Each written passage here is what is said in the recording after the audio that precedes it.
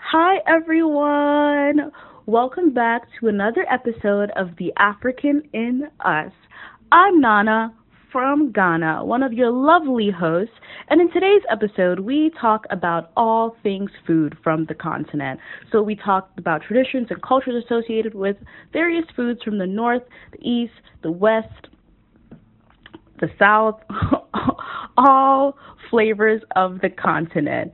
In today's episode, we also do a blind taste test with various guests where we ask them to try various foods from different parts of the continent, and they're tasked to guess where the food is from or guess what the food is.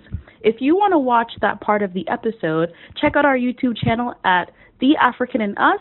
And if you want to listen to the conversation aspect of our episode, where we talk more about and dive into the traditions and cultures behind these various foods, keep listening. Right, just want to say welcome back to The African in Us.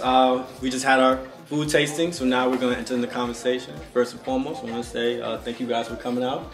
Thank you. Thank you for having us. Can we have a moment to just glorify the African beauty going on right now, guys? Can we just glorify right now? Do you guys want to say what country you guys from again? Just kind of give the audience, a relapse if they missed it. Côte d'Ivoire, Botswana, Kenya. Awesome. So, we're going to get into the discussion. We're just going to talk about different foods. So, first and foremost, guys, how'd you like it? It was good. I like the Sierra Leone one. That was Appreciate good. you. Salon on the map. Just want to put that out there. The food was amazing. Which one was your favorite? That we tasted? That's real. Yeah, I would say that one. I had never tried the biltong before, and it was really funny that you guys immediately knew it. I hated it so much. But that dish was amazing. Told you. So, Salon, we are here. All right. So, let me pass it on to my co-host here. Well, thank you guys for those wonderful responses. So, in terms of food, what does it represent in your culture? How important is it to be in touch with food in each of your respective cultures?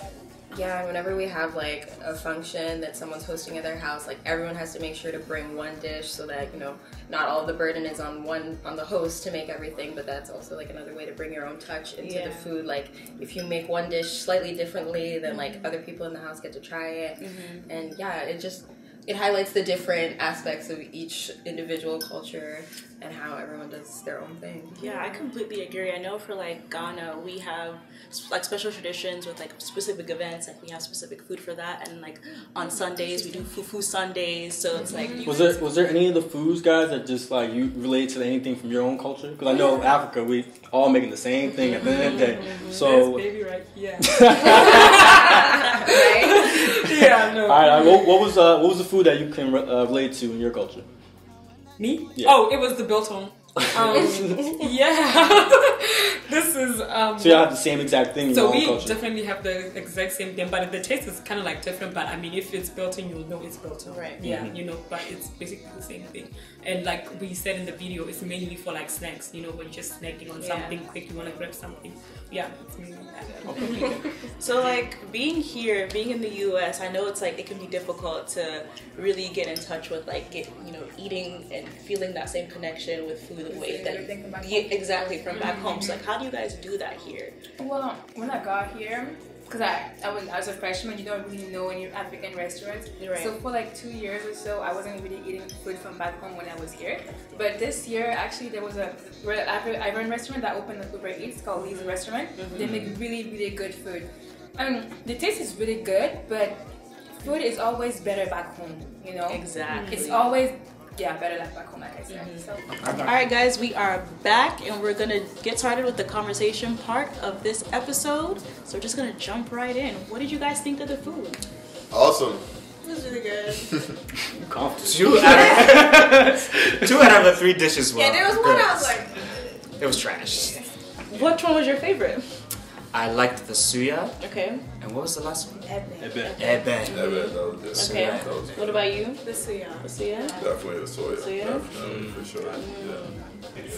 That's dope. So with the foods that you eat, just having to have access to these foods, how hard do you think that is? Being that when you came to the show, you're wow, I didn't even know we had these.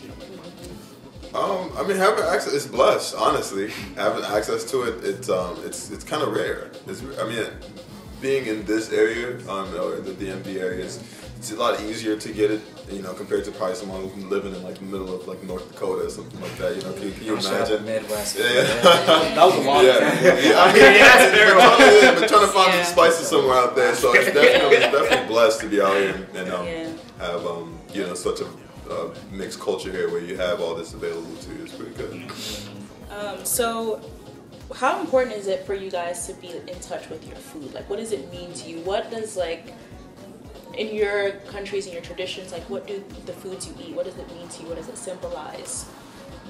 I think the most interesting thing for me is that there was a period where I only liked American food, for whatever reason that was. But now that I'm so far away from home, whenever I go back home, the food that I did not want to eat the most is the food that I want to eat.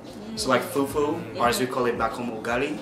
Like, explain what that is. How do you even explain food? Dough. Yeah, it's like flour. We call it flour. Yeah. it's like corn flour, just made out of different Condensed. vegetable, depending what it is. It's like you Stir. Quite Stir. thick. Yes. It's super thick. Yes. With the wooden stick though. Exactly. What I want to. Yes. Thick. And it can be thick or it can like not. Sometimes it's soft. I don't like it soft. That's true. But like whenever I eat that, when I go up, I don't know. I feel like I have peace, you know. But yeah. No, I'm hungry. All right. Thanks for your responses. So being here, we've kind of touched a little bit on this, but I like to bring it back.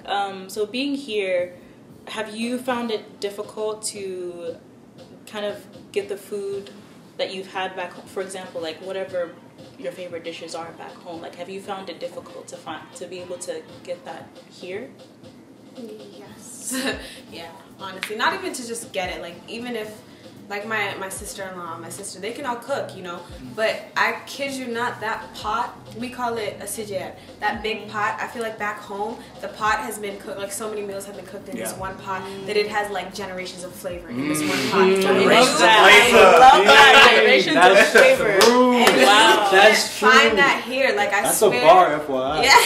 That's a bar. Generations That's a bar. You can't find that here. I'm not gonna lie. I need that one pot. Exactly. I Because they need got that the pot. burnt marks on the Exactly, bottom. bro. You just like You got a little get a new residue one. from last week's meal, and it's just, I swear, it's Damn, that's mad true though. Yeah. Wow, I never even looked at it like that. But you know what? So think about it like this. In Cameroon alone, there's over like 400 languages being spoken within Cameroon. So you can only imagine that, okay, just within Cameroon alone, the jollof is different in every single parts of these regions. So you come here, let's say you got two African restaurants in there. They're gonna have that very specific variation of their food. That's true. So when you go in there, it's not gonna taste like mom's. It's not gonna taste like aunties or grandmothers. So it is. Maybe it is available, but it's not available. You know what I'm saying? Like it is available, but it's not. But because it's just not the same. There's just too many different. And we don't measure our food. We don't. There's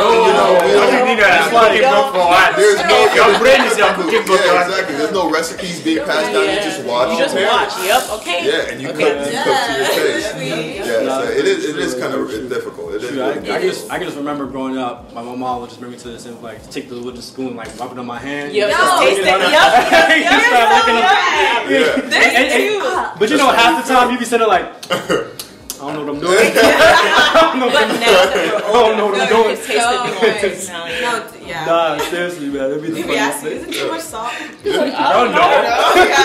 And then when you say that it's enough, and then it's done, and then everybody starts eating. We need some more salt. You asked me my opinion. That's very true. That's very true. That's very true. But the difficult thing for me is that, like, being East African, obviously, like, we're in the DC area, so you have like a lot of Ethiopian like restaurants, but that's so different from like the rest of like East Africa, like Tanzania, Kenya, and whatnot. I mean, like there's like a Kenyan restaurant like in Maryland, but it's like for me it's so difficult to get that food that I'm really used to. I tend to get like a lot of Ethiopian or like West African food, and so that is one thing for me that like I wish there was more like availability and accessibility to like the kind of like dishes and meals that I'm used to. All right, man. Well, thank you guys. Thank you guys so much. Thank you for the food. Appreciate you guys. Well, audience, you hear it now. Don't be uneducated. Listen to the talks. So, that is the Africa in Us. My name is Ibrahim, aka the Salon Boy. Nana from Ghana. And we are signing out, guys. Peace.